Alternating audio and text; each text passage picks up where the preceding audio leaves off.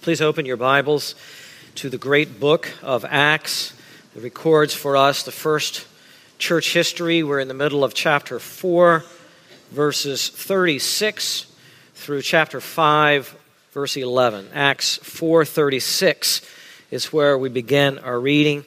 Please read along as I read and allow God to speak to you this day. If you don't have a Bible, you can look on with somebody else. Acts chapter 4, starting in verse 36. Now Joseph, a Levite of Cyprian birth, who was also called Barnabas by the apostles, which translated means son of encouragement, and who owned a tract of land, sold it and brought the money and laid it at the apostles' feet.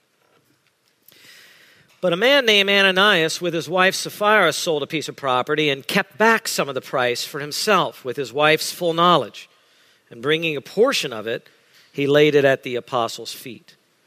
But Peter said, Ananias, why has Satan filled your heart to lie to the Holy Spirit and to keep back some of the price of the land? While it remained unsold, did it not remain your own? And after it was sold, was it not under your control?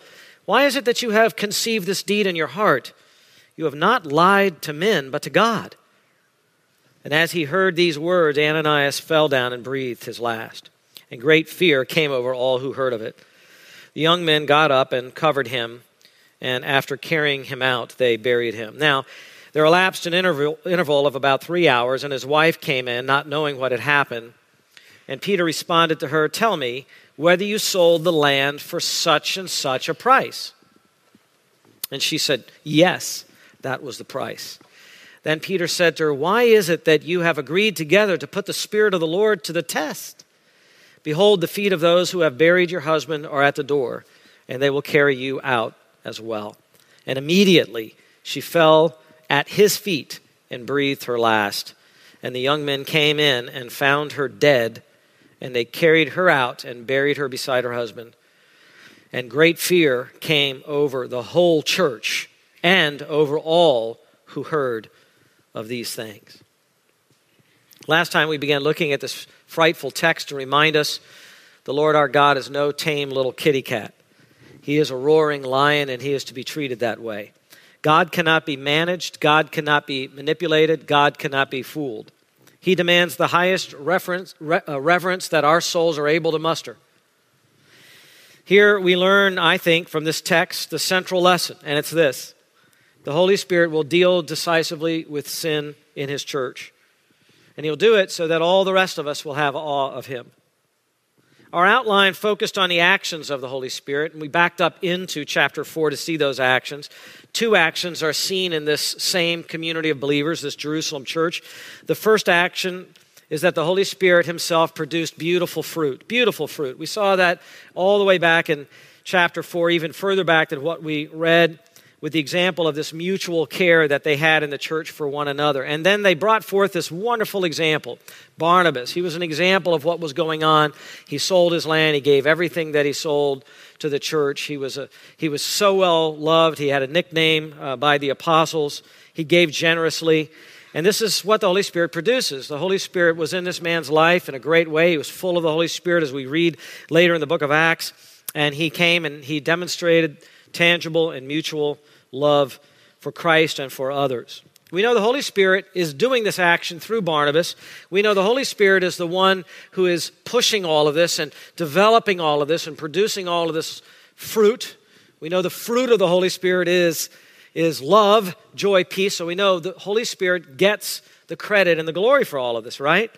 If you need a verse to sort of back that up, it would be Romans 5 and verse 5. The love of God has been poured out within our hearts through the Holy Spirit who is given us. Love comes from God, 1 John says. The Holy Spirit gives it, and then it flows out to others. If someone's not a loving person, they're not even a Christian. And there are a lot of people talk the talk, but they don't walk the walk. Barnabas walked the walk. Love comes from God. It comes from the Spirit of God. It's agape love. It's beautiful. And when you see a display of that in mutuality in a congregation, that's a beautiful act of the Holy Spirit. Indeed, this book, Acts, sometimes called the Acts of the Apostles. Others have said it's better to call it the Acts of the Holy Spirit. And this is an act of the Holy Spirit. Love is the Spirit's product. The second action, we also started last time, is the Holy Spirit exposes ugly sin in a congregation. That's in chapter 5, verses 1 through 11. And we just started this last time. We saw this ugly sin in this infamous couple. And we saw the Holy Spirit start his exposure with the husband. Peter asked 4 questions of Ananias. And then rather than really waiting for an answer because he knew the answers, Peter provided his own conclusion to the questions. The first question and the main question is in verse 3. Look at it. Ananias, why has Satan filled your heart to lie to the Holy Spirit and to pilfer back some of the price of the land? Ananias kept for himself part of the price of the land that he sold. That's okay, but he did it while acting like he was giving the entire thing in the presence of the apostles, in the presence of the work of the Holy Spirit, in the presence of the whole community. It was deceit at the heart and center of the community. And Peter knew that. Peter became aware of the deceit, probably through some prophetic insight provided by the Holy Spirit himself. So the Spirit uses Peter to expose Ananias' hypocrisy to everybody. And he also exposes the work of Satan that's going on behind the scenes, who is able to penetrate and find a willing partner in Satan's work to carry that out inside the church. We mentioned last time that Satan is relentless in his opposition to God and to his truth. And we also said Satan actually wants to go to church on Sundays because he wants to find someone to work his havoc among and through. He doesn't come to worship God. And so Satan filled Ananias' heart with a lie. And Peter knew that it was worse than lying to men. It was worse than lying to the apostles. It was a lie to who? The Holy Spirit. Holy Spirit works in the church. The Holy Spirit produced the church. The Holy Spirit indwells the church. This is what we're doing here on Sundays. It's not just about seats and bulletins and announcements and a pulpit. The Holy Spirit is here, as he is in every true gospel preaching church. And people need to be aware of that. This couple was not. It was a lie to the Holy Spirit. All of us must realize that everything that we do is done in the holy presence of God. So Peter went on to his second question, and it's a rhetorical question. Look at verse 4. This is kind of where we pick up from last time. While it remained unsold, did it not remain your own? Rhetorical question. The answer is yes. Yes, it was his. He did not have to sell it. Remember, we said this is not socialism. No one was required to do this. This certainly wasn't government-driven socialism. There was still the respect of property rights. Peter acknowledged there's God-given property rights. He even says so right here. It was not wrong for Ananias to own it. It was not wrong for him to sell it. It was not wrong for him to keep the money for himself. He could just have easily have said, I'm not as committed as the rest of you.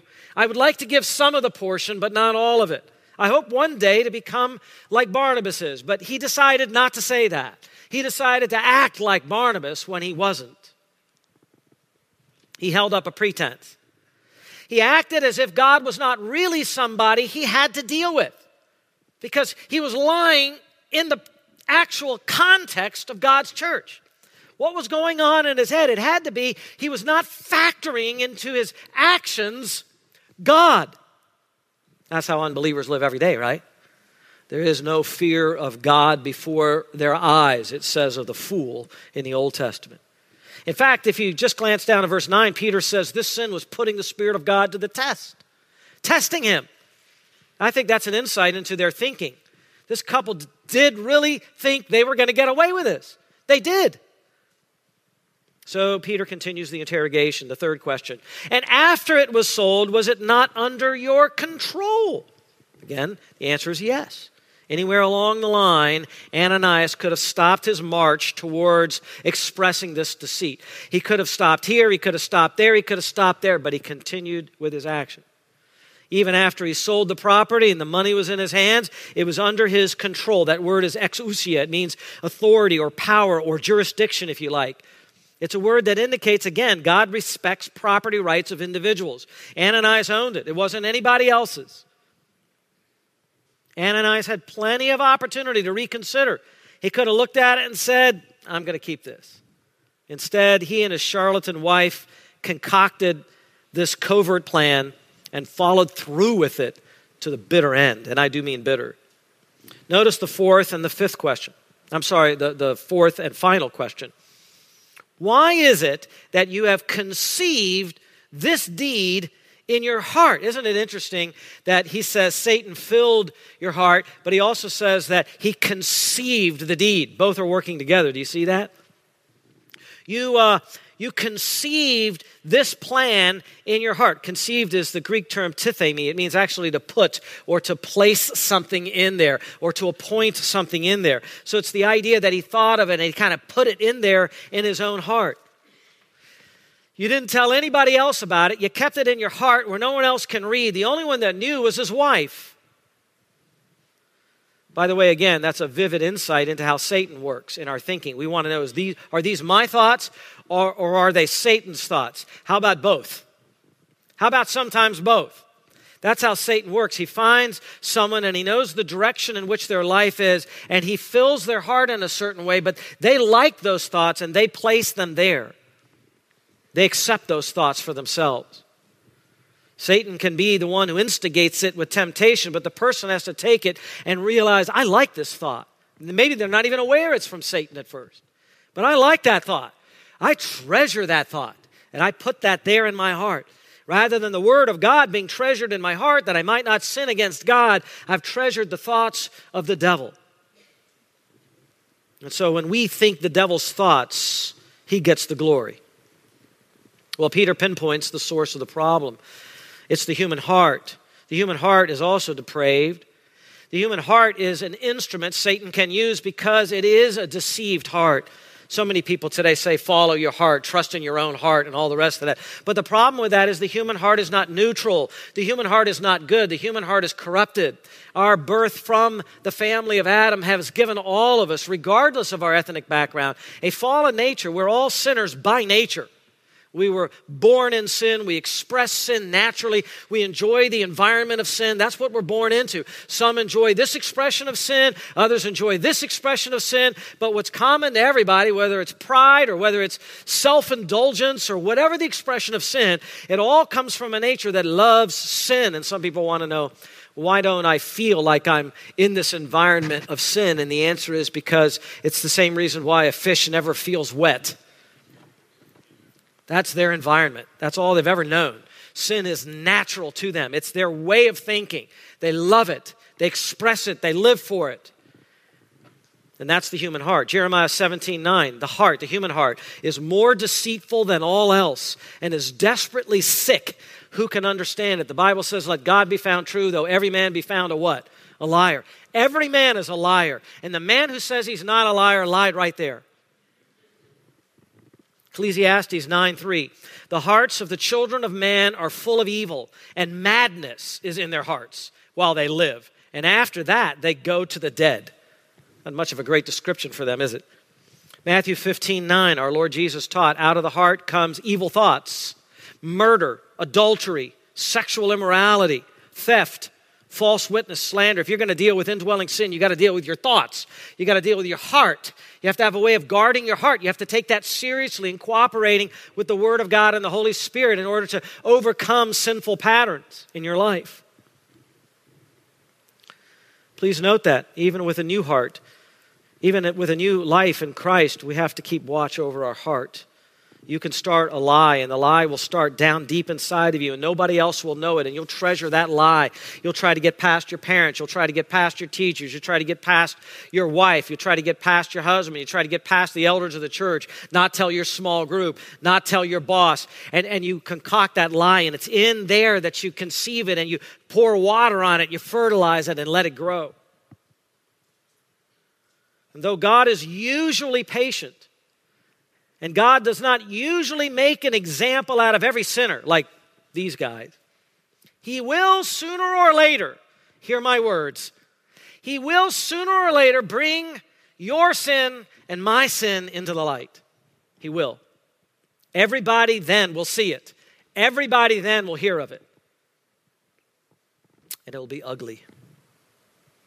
That's why you should bring it out into the open now. before he does.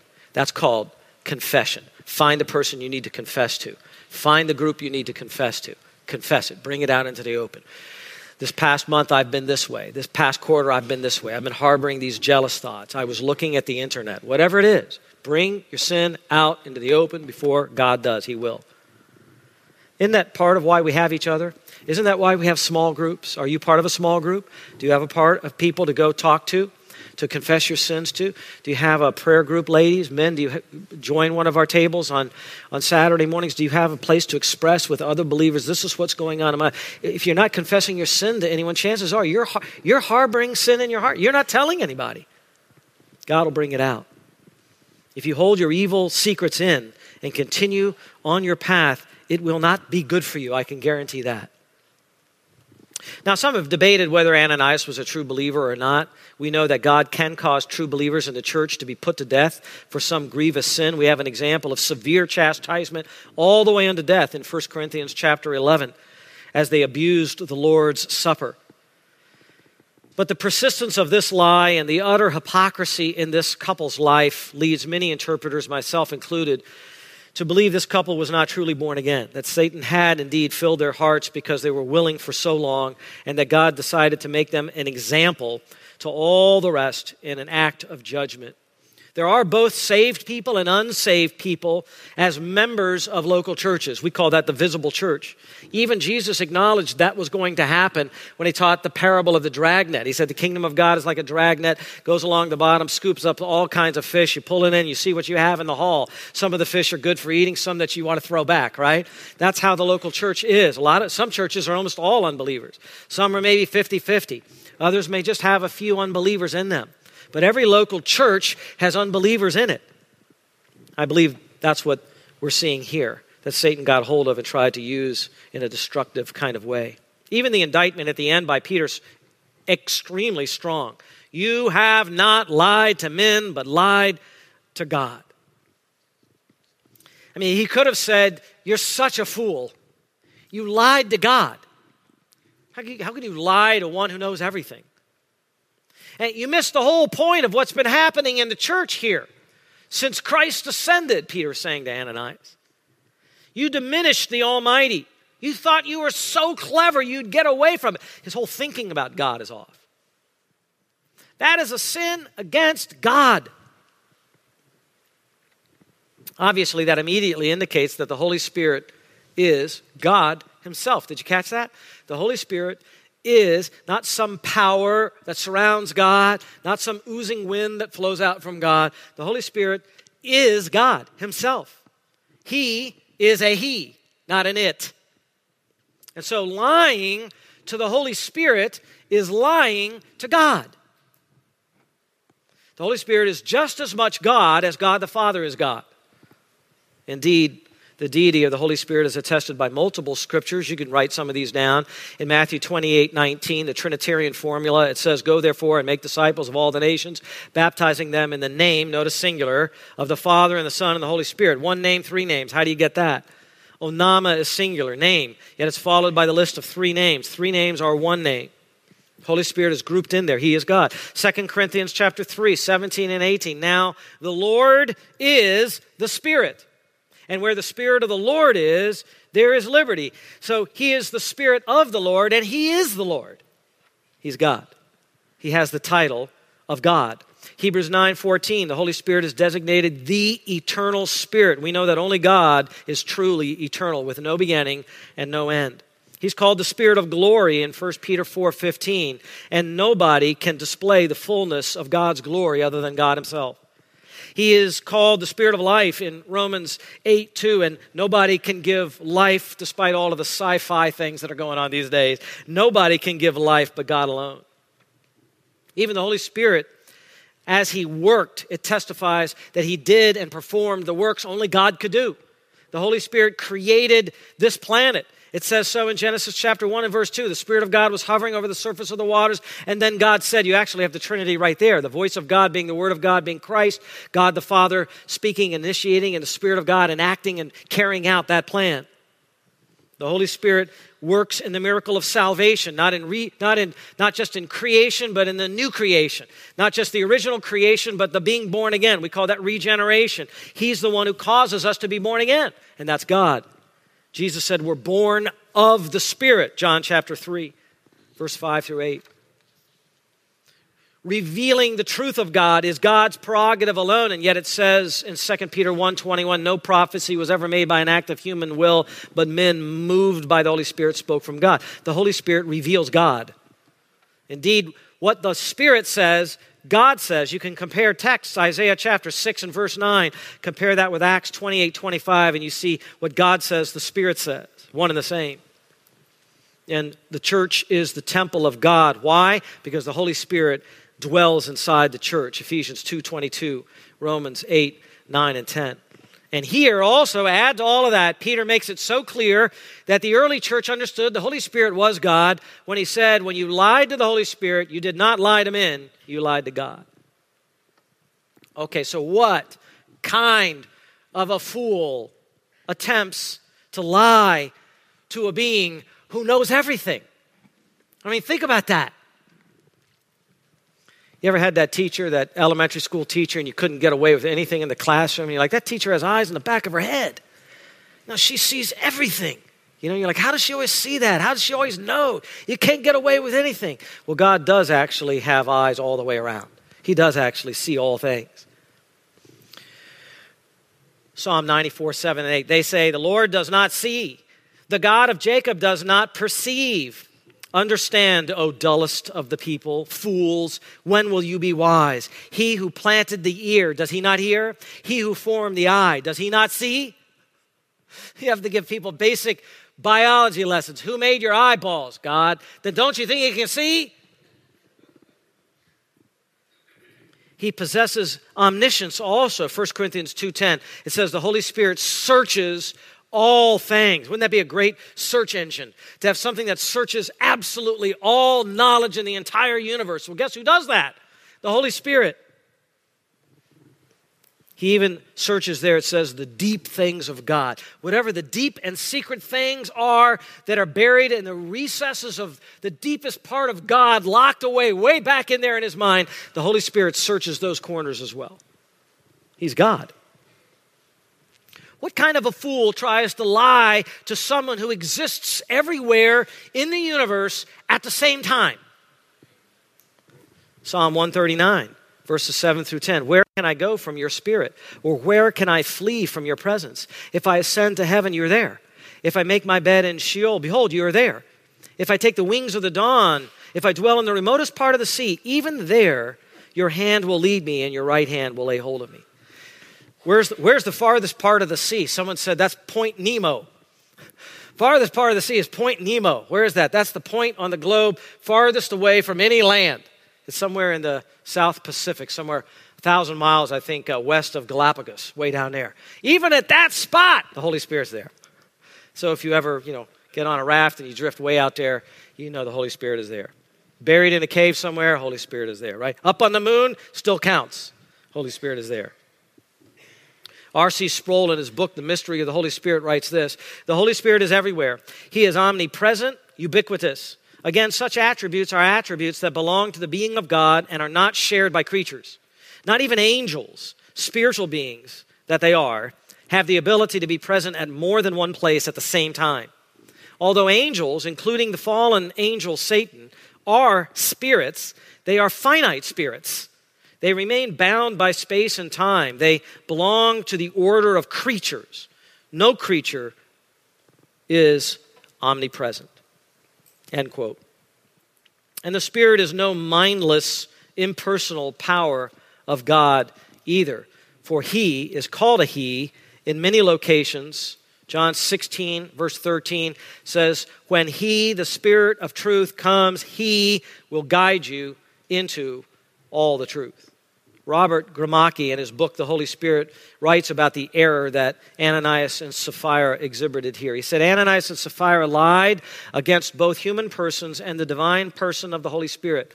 Lying is a sin against people.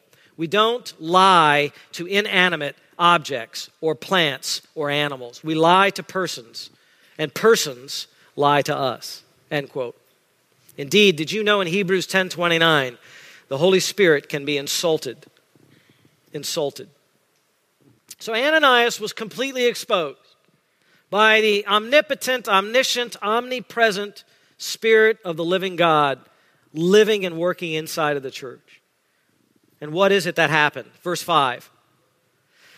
And as he, Ananias, heard these words, he fell down and breathed his last. He died instantly, on the spot, in front of the entire church. The church he lied to. As an act of the Holy Spirit, he lied to.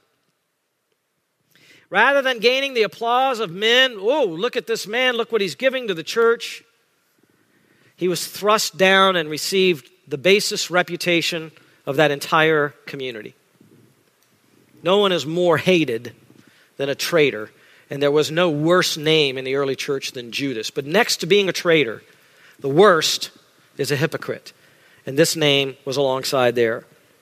And so the Holy Spirit gave proof that he was indeed in their midst. He proved that Ananias had seriously miscalculated, and his sins were exposed. 1 Timothy chapter 5, verse 24, the sins of some people are conspicuous, going before them. Some people walk into the room and they just smell like sin. They look like sin. They don't seem to be trying to hide any sin. It's like, here comes a sinner. There he is. But then he goes on to say, but the sins of others appear later. They try to act like they're not, but sure enough, it catches up with them, doesn't it? I like to say that sin runs faster than any of us can run.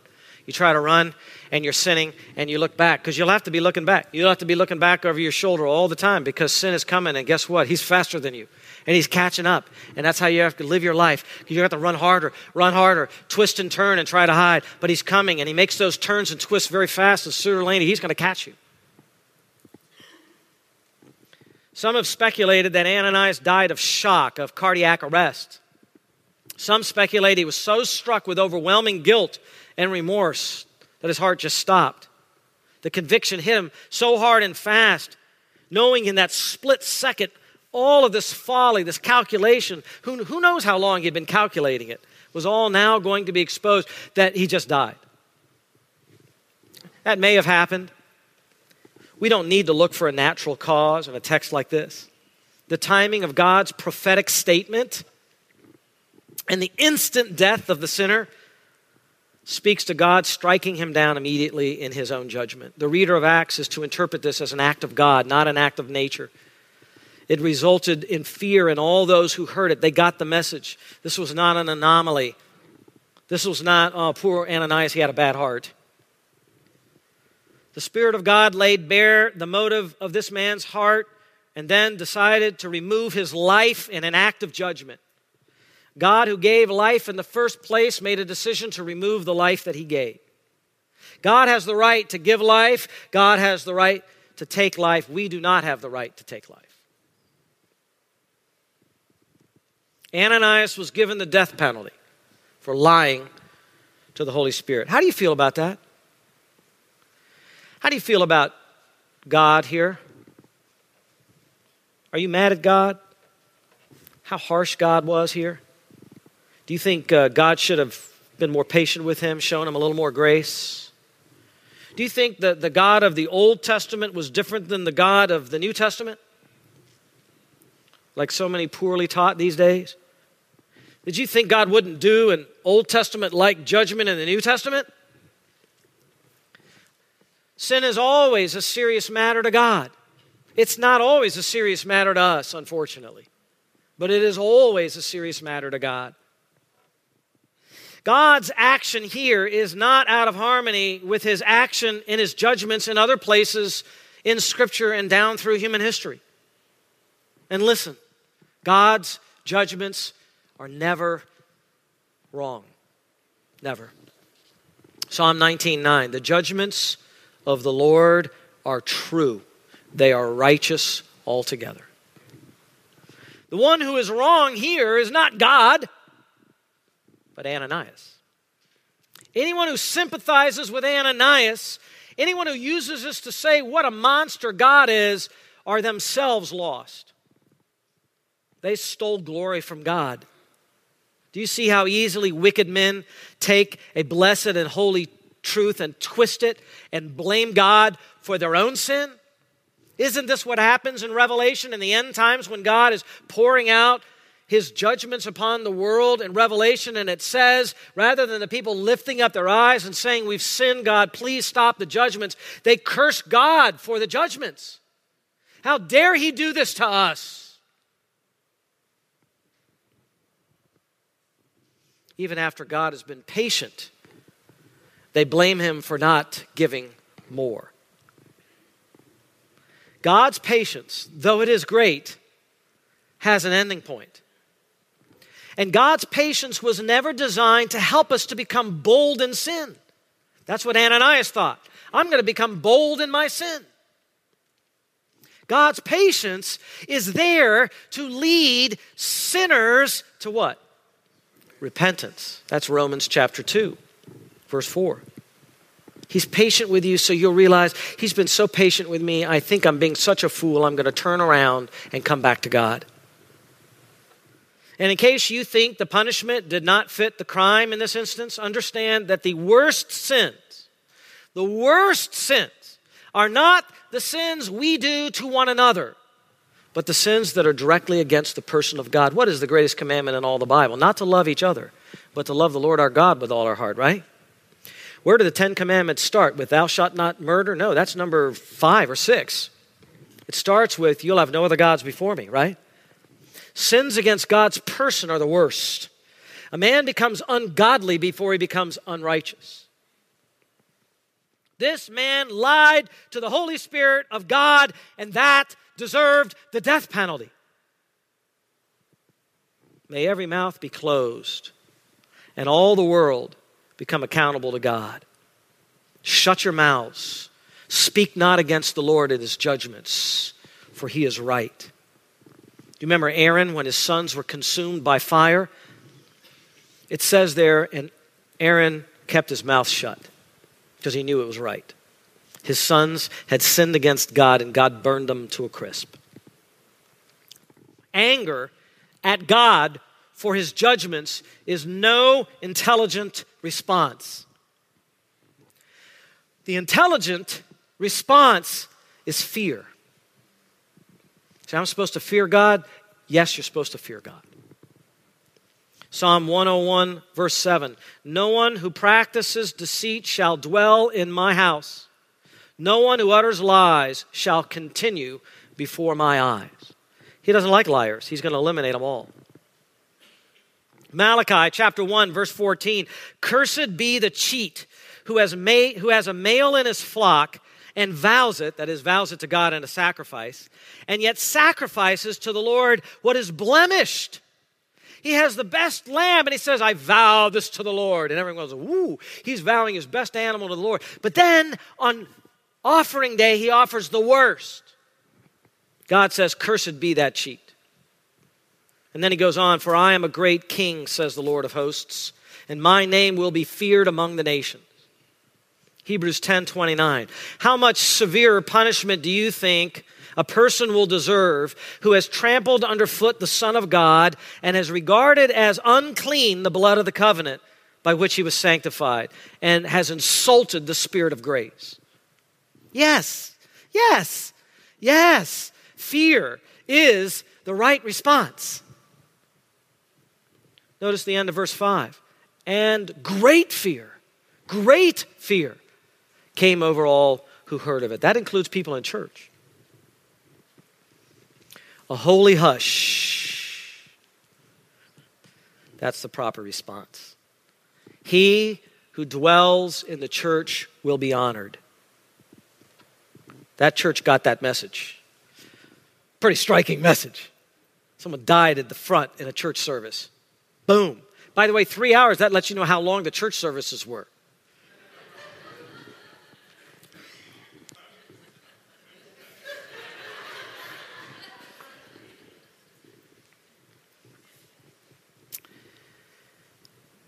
God was honored there, I bet. Book of Hebrews, chapter 3, verse 12. Take care, brothers, lest there be in any of you an evil and unbelieving heart, leading you to fall away from the living God. The Spirit of God will deal with sin in his church. Sometimes he just removes people. He just takes them away. They don't want to be in a church that is going to talk about sin. They don't want their sin exposed. They know where their heart is, and they just decide, even though they've made their membership covenant, they lied about that. Every time they stand up and give their covenant, they know they're lying. And when it comes time to sin, rather than dealing with it, they just like, well, where did so-and-so go? Can't find them anywhere. Call them, can't get a response. Sometimes you come to me and say, what happened to member so-and-so? I don't know. We tried. Verse 6, the young men got up and covered him up, and after carrying him out, they buried him. Remember that burials were usually done on the very same day among the Jews. They wanted to keep their land clean, but this was rushed even for that. In John chapter 19, verse 20, it says, Jesus' body also was taken down immediately from the cross. It was wrapped immediately. It was buried immediately. Even though they had to come back with the spices, they buried it immediately. The Jews cared for the body because unlike the pagans who burned the body, they believed, as Scripture teaches, in the goodness of the human body and in the bodily resurrection of the body. And now we come to the second half. The Spirit exposes the sin of Ananias' wife, Sapphira. Verses 7 through 9. Let's start there. Now there elapsed an interval of about 3 hours, and his wife came in, not knowing what had happened. And Peter responded to her, tell me whether you sold the land for such and such a price. And she said, yes, that was the price. So the 3-hour interval really is not explained. We don't know what that was about. It could be the ongoing worship service. It could be other things. Why Sapphira had not already known what happened to her husband, we're not really told that either. Perhaps she arrived looking for her husband. Maybe she thought something went wrong. She knew of the plan. Whatever her thoughts, it is now her time to face the scrutiny of the Holy Spirit. Please notice, by the way, before we get into the judgment here, the balance. God dealt with a woman just as he dealt with a man. Just like the man, the woman is addressed. Just like the man, the woman must give an account for herself. Just like the man, the woman was judged. Equal time, equal attention. Tragically, equal judgment. Sapphira was every bit a member of the church as her husband was. Her husband was not asked to answer for her sins. She stood in that holy assembly alone in this. She gave an account for what she knew and what she did alone for this. Women were treated with equal dignity in the early church, even though the Jews and the Romans and the Greeks did not treat their women that way. They were treated with equal dignity. But with equal dignity comes equal responsibility. Each disciple of Jesus, male or female, is responsible for his or her actions. That is why in Christianity, each person must choose to enter the water of baptism themselves. The man must enter into the water of baptism for himself. The woman must enter for himself, declaring their own statement, I have come to faith in the Lord Jesus Christ, and make their own personal confession. But I also want you to notice that God did deal with the man first, because God recognizes men not as better than women, but as leaders of their home. This is how God dealt with the first man and the first woman in the Garden of Eden. Adam was made first by God's design. Eve was made from Adam by God's design. Eve was brought to Adam. Adam then named Eve. Adam led Eve. And all of that was before sin, and all of that was good. And when they sinned in Genesis 3, God called for the man first to give an account for his family, give an explanation. Only when he dealt with a man was the woman then addressed. And God judged and pronounced the judgment on the man first. And after the man, the woman was indeed dealt with there as well. So even here, we clearly see women are different than men. They're to be treated differently than men. That difference is God-designed. That difference is wise. That difference is good. That is a difference that is to be preserved. It's not a difference that is to be hated. It's not a difference that's to be hidden by the way we dress. It's to be accentuated because it brings glory to God who invented male and female. But please notice women are also equal with men. Equal in value from the time of creation and equal in honor in the assembly of the righteous. And so the lead apostle, Peter, directly addresses this woman. Verse 9, then Peter said to her, why is it that you have agreed together to put the Spirit of the Lord to the test? Peter now joins Sapphira's sin to Ananias's. He connects her sin to his. They both did this together. They both put the Spirit of God to the test. They both agreed to do this. The book Outstanding Women of the Bible gives a little bit of insight about what might have been going on in Sapphira's heart here. I'd like to read it. For 3 hours, Sapphira remained at her home. We are not told why she failed to accompany her husband. The voice of conscience may have caused her to delay, but at last she also came. She had no premonition in her heart of the terrible fruit which her godless agreement with Ananias had already yielded. As she entered the room where the believers were assembled, all eyes were turned toward her. Her husband had just been carried out dead, dying with a lie upon his lips. Sapphira, no doubt, thought that the looks of the assembled congregation were looks of recognition and acknowledgement for the great deed of love which Ananias had just performed. There in full view laid the money at the feet of the apostles, which only a short time before her husband had placed there. He goes on, oh, that the appearance of this money might arouse her to a consciousness of her sin and might have crushed her heart and repentance in the dust of the earth. But just the opposite happened. Peter met her with the question, tell me, whether you sold the land for so much. Why this question? Was ever such a question asked of a disciple? And what was the meaning of the earnestness upon Peter's countenance and of his question? And where was Ananias? Ought he not also to be here? Certainly it was a moment that should have turned the heart of Sapphira. But she saw nothing. She noticed nothing. She anticipated nothing. The veil of Satan clouded her eyes. Without a thought, the answer came from her lips, yes, for so much. And as she lied so boldly and recklessly to God and the congregation, Peter cried out in great distress, how is it that you have agreed together to tempt the Spirit of the Lord? She had her opportunity. She had multiple opportunities. We have opportunities to get things right. God's patient with us. I'm not trying to say you're going to be struck down by your sin, but you could be. It could be illness. It could be some other way. God has to get your attention, but He's given you time. He's given you time to ponder. This is time. Every time we're at the Lord's Supper, that's time. Every morning, your devotion time, that's time to deal with the things you're willfully not obeying God with, and you know about them. Then you look at the end of verse 9. Behold, the feet of those who have buried your husband are at the door, and they will carry you out as well. Her life ended in a tragedy also. The young men who buried her husband would bury her too, side by side, in eternal humiliation and degradation. The book, All the Women of the Bible, adds this note. A wife cannot always influence her husband in what is right, but she can try. We have no record that Sapphira even tried. Her husband committed evil entirely with her knowledge, and it would also seem with her support, if not at her instigation. A husband and a wife are a team. As a team, you can spur one another on to love and good deeds, or you can invite Satan into your marriage by deceit.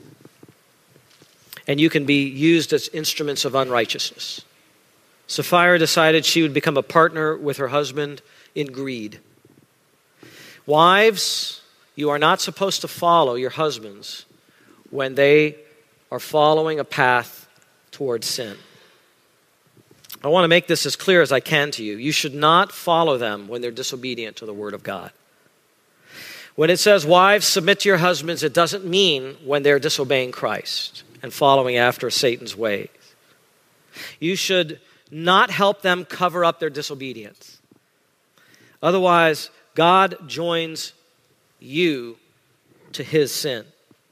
Biblically, wifely submission does not mean cooperating with your man in doing wrong or covering wrong up. Abigail in the Old Testament knew that her husband was a scoundrel and a fool. In fact, his name meant fool. So she decided that she had to either side with her husband, the fool, or side with God and God's anointed one, King David. Or David wasn't king yet, but he was anointed by Samuel. She chose to honor the Lord, even if it brought shame to her husband. And she is held up as a noble example in the Old Testament.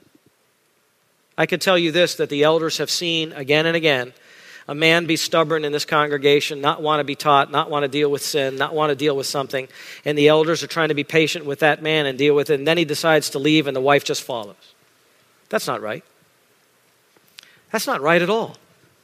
You say, but I got to submit to my husband. But he's rebelling against God's word. He's not dealing with what he needs to deal with. You're supposed to obey God first. It's not right to follow your husband when he's sinning. You just help him to sin. You bring folly on your own home. Now you've joined yourself to that sin. And who's going to correct you now? And of course, with sin and folly, that just ruins the home in the long run. And we've seen some of those homes become divorced after they left because they didn't want to deal with anything. It's wrong. Please notice verse 10, how wrong it was. And immediately she fell at his feet and breathed her last. And the young men came in and found her dead. She died quickly there, notice. They both died very fast. And they carried her out and buried her beside her husband. Ladies, be sure your sins will find you out also. You can fool the pastors. You can fool the whole congregation. Can never, ever fool God. The Holy Spirit is here. The Holy Spirit sees. The Holy Spirit knows. If you do not turn from your sin, the chastening hand of God may come down heavily upon you as well. And I don't wish that for you. I don't think any of the leaders do. Please notice the outcome, because this is the whole point. Verse 11. When you see something repeated in a passage like this, it shows that's a pretty important point. Verse 11. And great fear came over the whole church and over all who heard these things. Believer and unbeliever. Obviously, God doesn't strike down everyone who lies to the Holy Spirit in every age. He can. He may still choose to do this. It's his sovereign choice.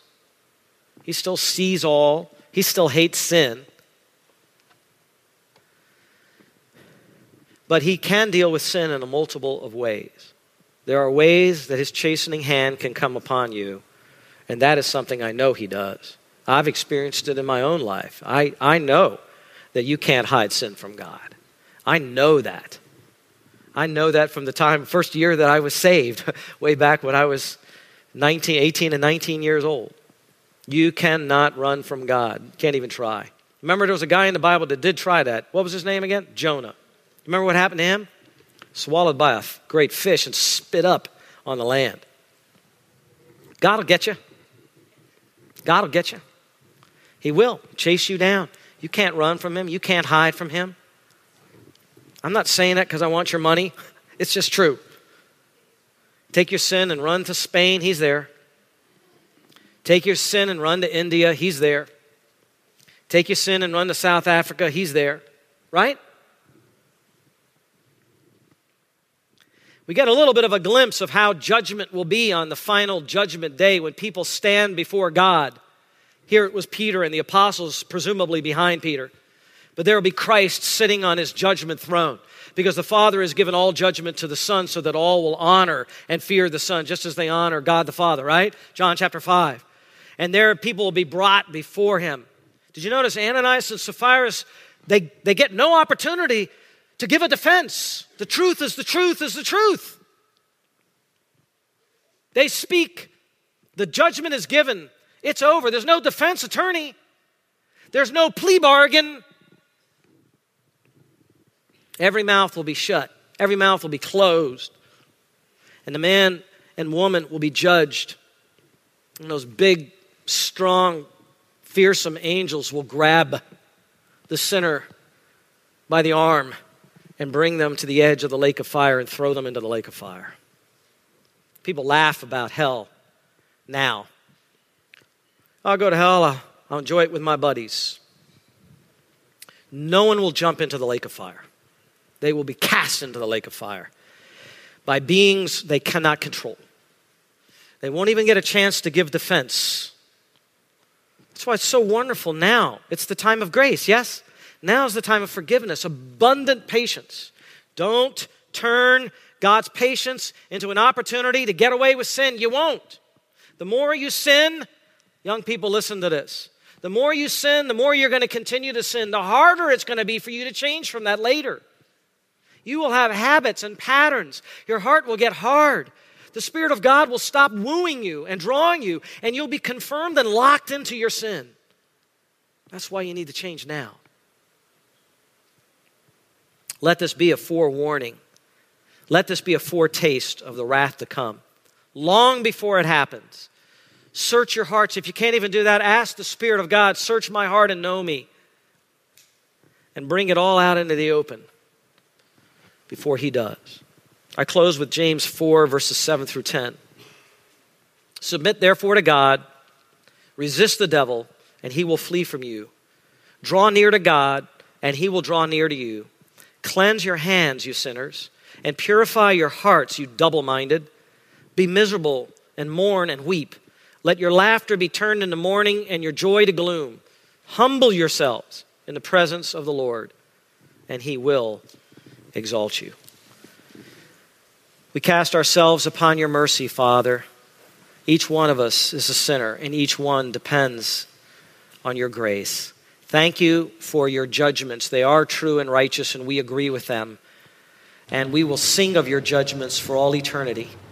We ask, Father, you have mercy on some, and help us all to do a better and more humble job of confessing our sin to each other, that we might be more holy instruments in your hand. Lord, from myself to the elders and the deacons and our women leaders, our small group leaders, Lord, help us not to be pretentious and be proud, but humble in your presence. We ask it in Christ's name as we come to you and your table. Amen.